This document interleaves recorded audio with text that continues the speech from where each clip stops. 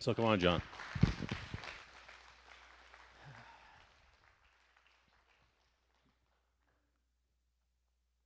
Thank you. The first thing, technical issues.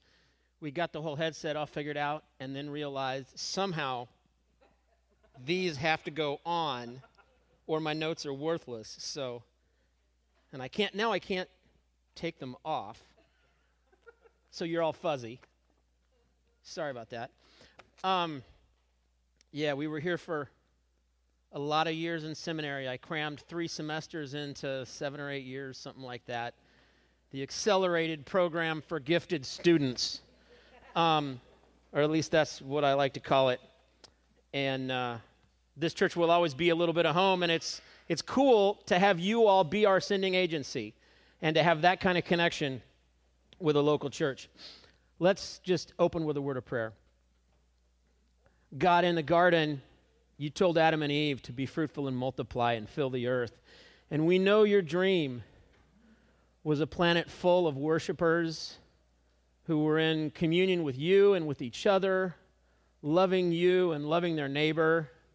You know that was the original plan, and we messed it up pretty good. And so Christ came, the new Adam, and made reconciliation possible. And we just read the Great Commission where right before he left, he told his followers, be fruitful and multiply and fill the earth. And so I pray this time we would be busy about getting it right and filling the nations with worshipers who obey everything you've commanded, who love God, who love their neighbor. Help us even today as we look at some passages of Scripture to contemplate what your role for us is in that Great Commission, those marching orders for the church. In Jesus' name, amen. Now, I also grew up in a Grace Brethren church. I guess we're Charis Fellowship now, but we were Grace Brethren then, and I can remember going to mission conferences as a little boy, and the Great Commission that we read was always like front and center, and I loved it because we'd go see all the missionary display tables, and there were missionaries from Africa and South America, and they had all these exotic things from exotic places. I think one year, if I remember correctly, and it's been a long time, but somebody had like a stuffed sloth, and to an 8-year-old kid, that was just like, wow. And I got the impression that the Great Commission was, like Matthew's gospel says, go to all nations. Get out there and go. And I got the impression that, like, to be faithful to the Great Commission required jet fuel and language school. And, like, either as a little boy, I'm thinking, well, is God going to call me to some jungle in Africa or some faraway place to be a missionary so I can fulfill the Great Commission? Or do I just be back in the States and my role is just to go to missions conferences and, you know, get mission letters and maybe write checks and, you know, like, there's always, in my experience as a young person, been this focus on going. Now, I don't want to minimize the role that cross-cultural missionaries who go to other places have in the Great Commission, because I am one.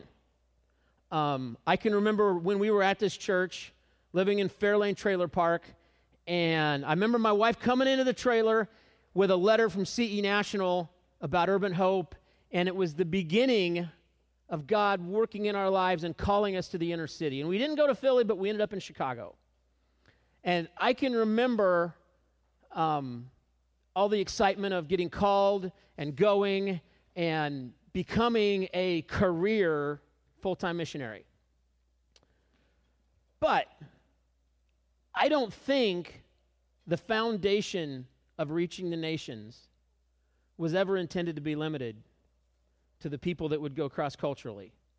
I don't think that's the main force for how the gospel reached the Roman world in the first century. We'll talk about that in a little bit.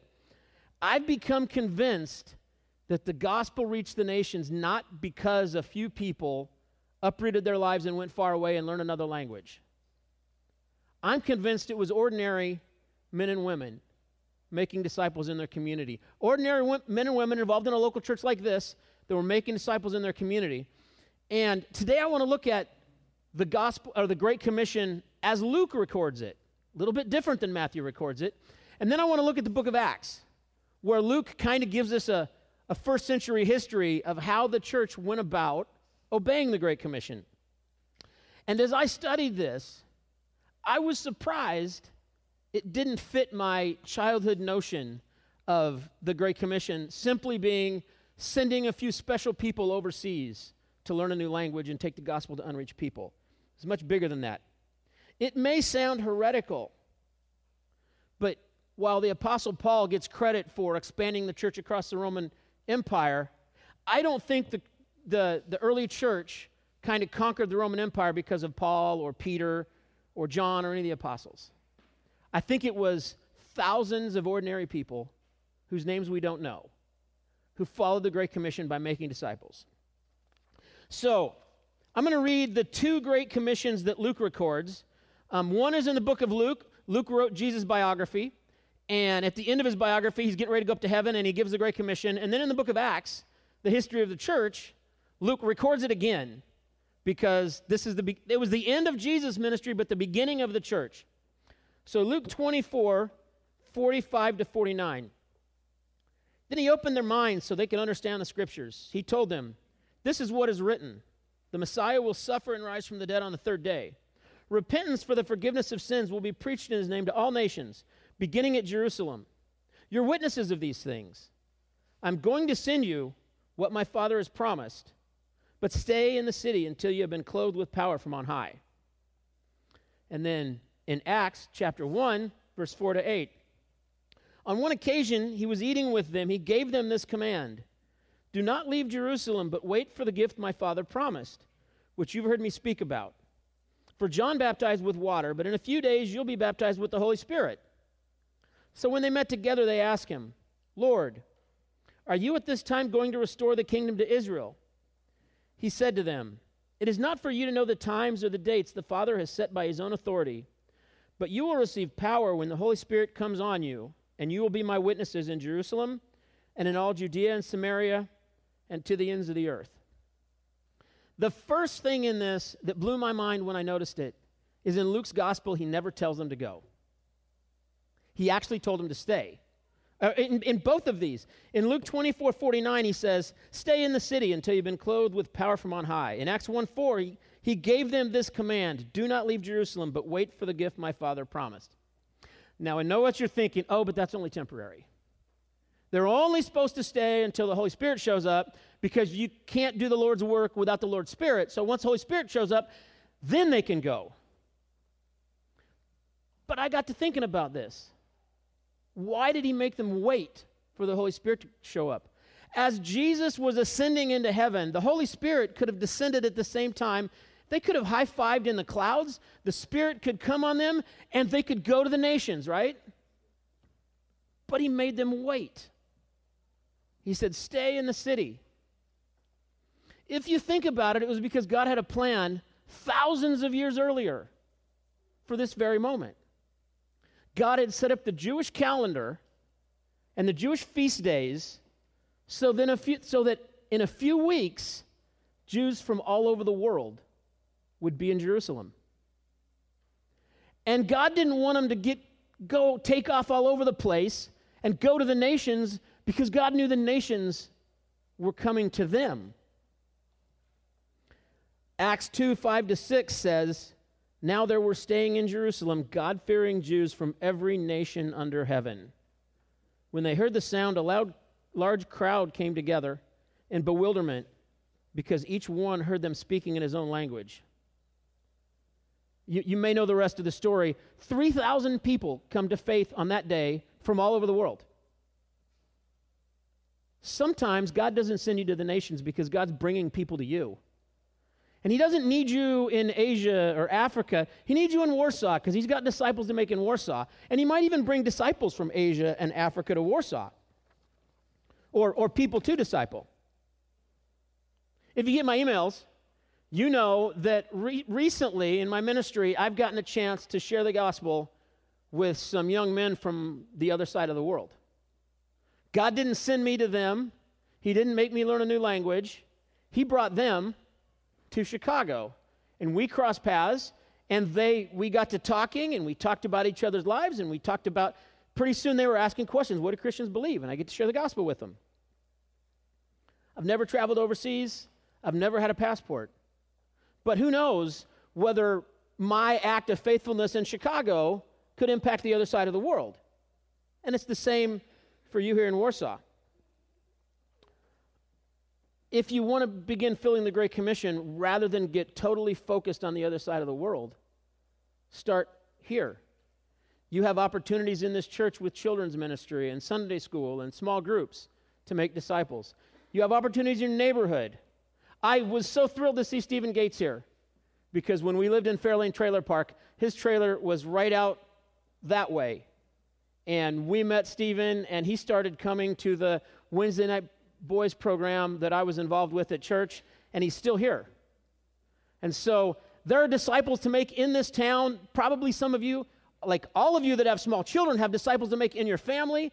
There are others of you maybe have uncles and aunts, moms and dads, whatever, people in your family that don't yet know Jesus. We have disciples to make right where we are.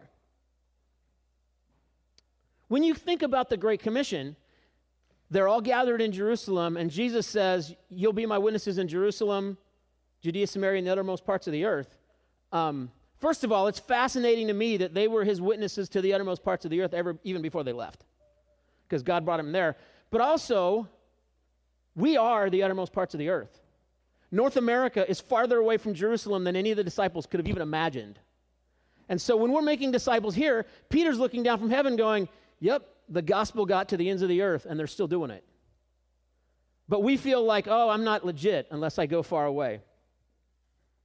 Another thing I found fascinating, it was only a temporary stay, right? Just stay till the Holy Spirit comes.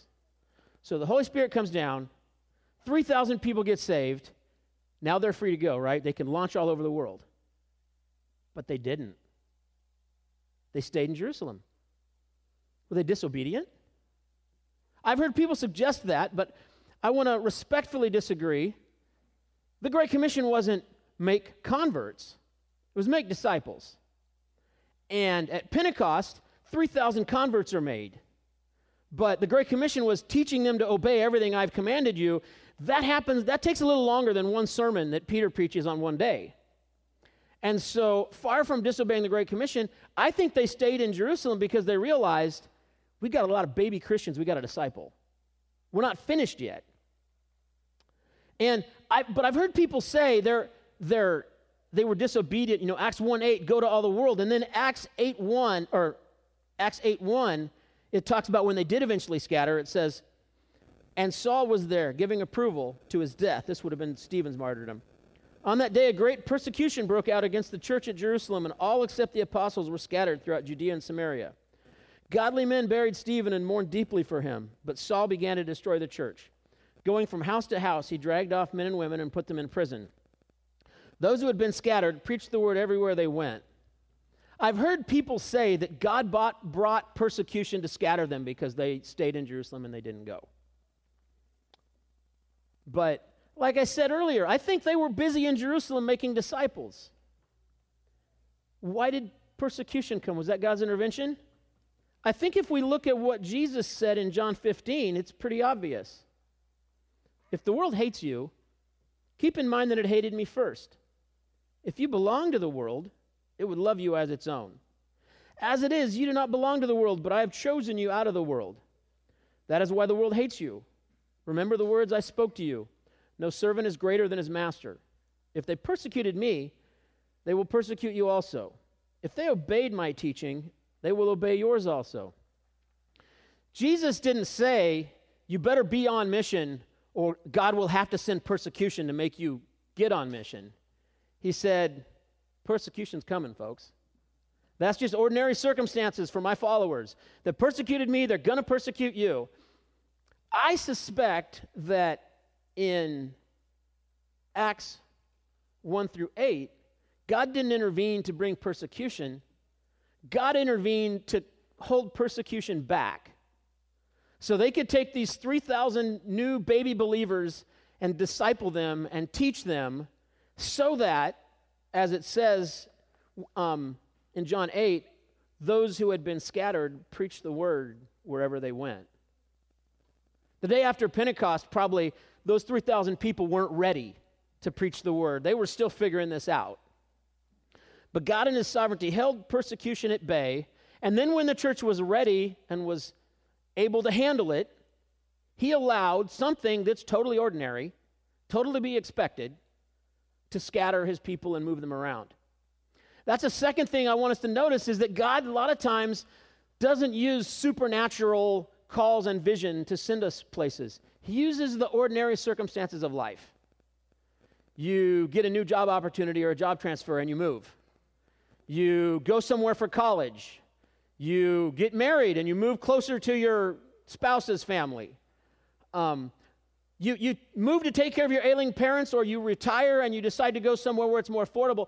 These are all just ordinary reasons why people all over the world move. And there are also ways that God moves people around to make disciples where he wants to. In Acts 17, 26 and 27, it says, "From one man he made every nation of men, that they should inhabit the whole earth. He determined the time set for them and the exact places where they should live. God did this so that men would seek him and perhaps reach out for him and find him, though he's not far from each one of us." And so God moves people to us, and sometimes he uses ordinary circumstances to move us to people. Fascinating thing, the young men I told you about that I've been able to share the gospel with in Chicago, God didn't just use an educational opportunity to bring them to Chicago. He used ordinary circumstances to connect me with them. You see, in 2008 or 9, the economy tanked, and our support went down, and it was kind of a crisis. And so one of the ways that God provided out of that was I took a second job. And I work on weekends, front desk security in an apartment building downtown. These young men are my coworkers. And I met them not because I moved to Chicago as a missionary, but because I took a job as a security guard. God has called me as a full-time missionary to make disciples. He's also set me up to be a part-time security guard who's still called to make disciples. And so wherever the ordinary circumstances of your life take you, whatever job it puts you in, whatever neighborhood it puts you in, every time I come back, there's some people at this church that aren't here anymore because life has moved them on somewhere else. And there's new people that have come in. God uses all of that to put us in places where we can make disciples. One other thing I want to notice, Paul gets the credit for being the first great missionary and taking the gospel all over the Roman world. But I'm becoming convinced that Paul did more to expand the church by trying to destroy it than he did when he went on his missionary journeys. In Acts 8:1, Paul tried to destroy the church and scattered thousands of missionaries. They weren't full-time paid missionaries, but it says everywhere they went, they preached the gospel. When Paul was a full-time missionary, he was one guy with a few companions that could be one place at a time. And he wrote letters which impacted, again, greater missionary than I'll ever be. But God even used Paul's persecuting of the church to launch thousands of ordinary people around different regions to preach the gospel and make disciples. So, what about those of us who are called to be full-time missionaries, to go on, or just to go on short-term trips? Is all that legit? Are short-term trips legit? Is full-time missions legit? Or can we all just do it where we're at? And I found both of those in the book of Acts. How does the gospel get to Ethiopia? God doesn't send a missionary to Ethiopia. God sends Philip on a short trip down to the road to Gaza, where he runs into the Ethiopian eunuch and shares the gospel to make it out. Ethiopian eunuch goes home. Philip goes on to the next thing. We don't even know how long that short term, whatever, that short trip was. Maybe just a day.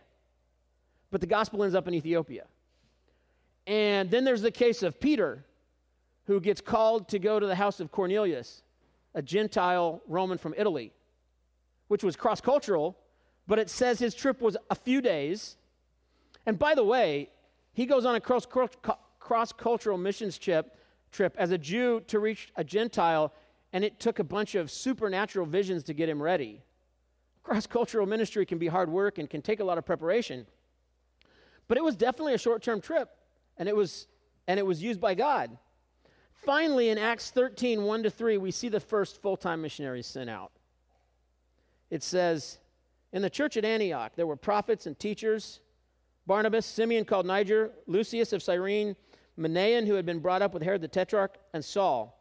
While they were worshiping the Lord and fasting, the Holy Spirit said, set apart for me Barnabas and Saul for the work to which I have called them. So after they had fasted and prayed, they placed their hands on them and sent them off. Nowhere in this passage does it say, now at the missions conference at Antioch, they were praying about who the full-time missionaries would be.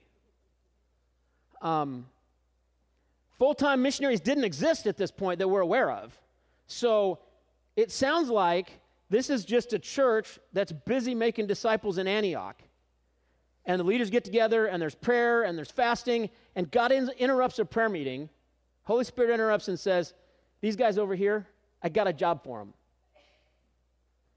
And then that church, hearing the word of the Holy Spirit, under the guidance of the Holy Spirit, sends them off, and that's where we get all of Paul's missionary journeys. And of course, not just Paul, there's Paul and Barnabas. Eventually they split, and Barnabas is going on missionary journeys.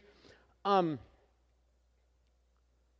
I'm convinced if this church is busy making disciples in Warsaw, using the ordinary circumstances of life, using the ministries of this church to make disciples, and they're serious about prayer and fasting and worship, occasionally God's going to interrupt a prayer meeting and say, okay, this is how I want you to be involved globally. Or this young person right here, I've got a special mission for them that's going to require them to move and maybe learn a language and, get further training. But it starts with a church that is busy making disciples, that is busy being faithful to the Great Commission right where they're at. Just wrapping it up, I don't want to diss cross-cultural missionaries because I am one, and I do think it's legitimate. It's always been a part of the plan of God. There are still places in the world where there is no church to make disciples, and somebody's got to go there and learn the language. I've got friends that do tribal missions, and somebody's got to go there and learn the language and take the gospel to a place that has never been before. And there's also places in the world where the church is struggling, and they could use encouragement. Oftentimes, on Paul's missionary journeys, most of the places he went, he would have run into people who were saved at Pentecost and then later went home. But part of his incredible job was to take maybe a few little Jewish believers and encourage them and strengthen them and help them figure out what church looks like, because this was all brand new, and also help them figure out how to not only just reach the little other Jews in their Jewish community, but how to reach the Gentiles. He became the apostle of the Gentiles, and he writes a lot about how Jew and Gentile become one in the church. So there's all kinds of cross-cultural roles for full-time missionaries and leaders. But I think the foundation is what happens here in the local church. That sounds a little scary for some, and I got to be honest, as a full-time missionary, it's a little scary to say, because I know how desperately I need people praying for my ministry. 2020 especially. Oh my goodness. I know how much I need prayer. And I know how often I'm in over my head trying to figure out how to fulfill God's call to make disciples and love people and share the gospel in the settings I'm in. And I know how incredibly valuable those emails are when I send something out and somebody responds and says, man, we're praying for you and we want to encourage you. I know, and frankly, I know that I couldn't be in Chicago if I wasn't supported by churches like this one and people around the country. But I'm also convinced that the best thing that could happen for my ministry is not for you to become so focused on Chicago and all of the rest of the world that was the only passion of your church. That might work really well for me for a little while. But the reality of it is, what is best for the church and best for the plan of God and best for the Great Commission is for you all to be busy making disciples here in Warsaw and being in prayer and fasting and worshiping. So when the Holy Spirit does whisper in your ear and say, hey, why don't you go on that short-term trip to Chicago that's coming up? Or why don't you send a letter to that missionary? Or maybe even for some of you, why don't you go to school and become a missionary? You hear the Holy Spirit and you follow. I've been warned by a friend who was an executive director of a large mission agency that their mission is preparing for the Golden Cliff.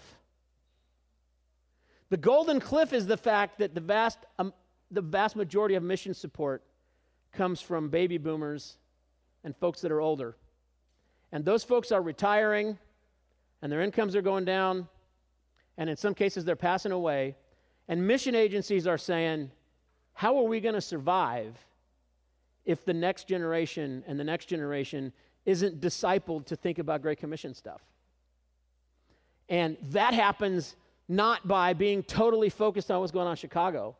That happens by it's so fun watching the Overstreets and their girls and the way they're discipling their daughters to love Jesus. And I don't know what God has for any of them, where in the world God might send them. I'm not suggesting they'll all become missionaries. I'm not even become missionaries. They may just be moms that disciple their kids and fulfill the Great Commission that way. But it is so important to see churches making disciples of young people, so the church stays strong as leaders slowly, go to glory in their ministries and go to glory. And as God moves people around, and sometimes, again, job transfer takes a leader out, and who's going to fill that role? It's all about the disciples that are made here. And I'm totally confident that if you guys were just totally passionate about making disciples in Warsaw, I wouldn't have to worry that I'd be forgotten in Chicago. The Holy Spirit wouldn't let that happen. And many of your other missionaries, they wouldn't be forgotten around the world. So, it sounds counterintuitive. Many of you are probably not called to go, you're called to stay. But make disciples. The key is not going, the key is making disciples. Let's pray. God, I want to thank you for this church and the opportunities I had when I was here to learn about making disciples in the children's program and from the staff that were here then. And thank you for the opportunities you gave me when I was in seminary to learn about making disciples. But Lord, I know the world is too large to be reached only by professional missionaries. The world needs to be reached by every believer taking the command to make disciples seriously, anywhere, everywhere, starting where they are and staying there until you move them somewhere else. And I pray this church would be passionate about raising up young people who are disciples, about reaching out to their neighbors and introducing them to Jesus, and about building your kingdom right here in Warsaw. And I pray that we would be excited as we watch the ripples from that reach around the world through the people that go out from here, through the missionaries they support, and through the power of your Holy Spirit and as they take up the role that you've called them to. In Jesus' name, amen.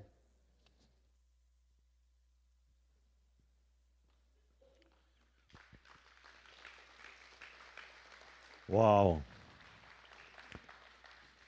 Thank you, John, for reminding us of so many things that over the years, and I, like you, always thought about the missionaries that went to Africa and South America and went to all those places, met them, went to school with them.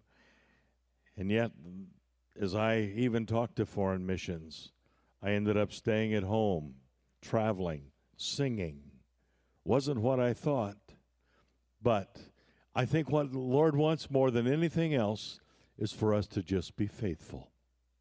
Just be faithful. Be faithful to the commission, and that is to make disciples. We've been called to send. We've been called to take that light that we've been given, and through that spread it throughout the entire nation. So stand with me. We're going to sing an old To Be a Mission song.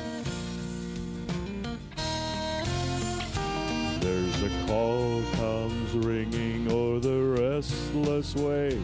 Send the light, send the light. There are souls to rescue, souls to save. Send the light. oh, send the light. Let us pray that grace may everywhere be found. Send the light, send the light, and a Christ-like spirit everywhere be found.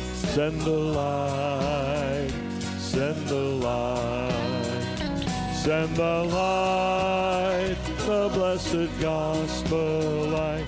Let it shine from shore to shore. Send the light, the blessed gospel light. Let it shine forevermore. Let us not grow weary in the work of love. Send the light, send the light.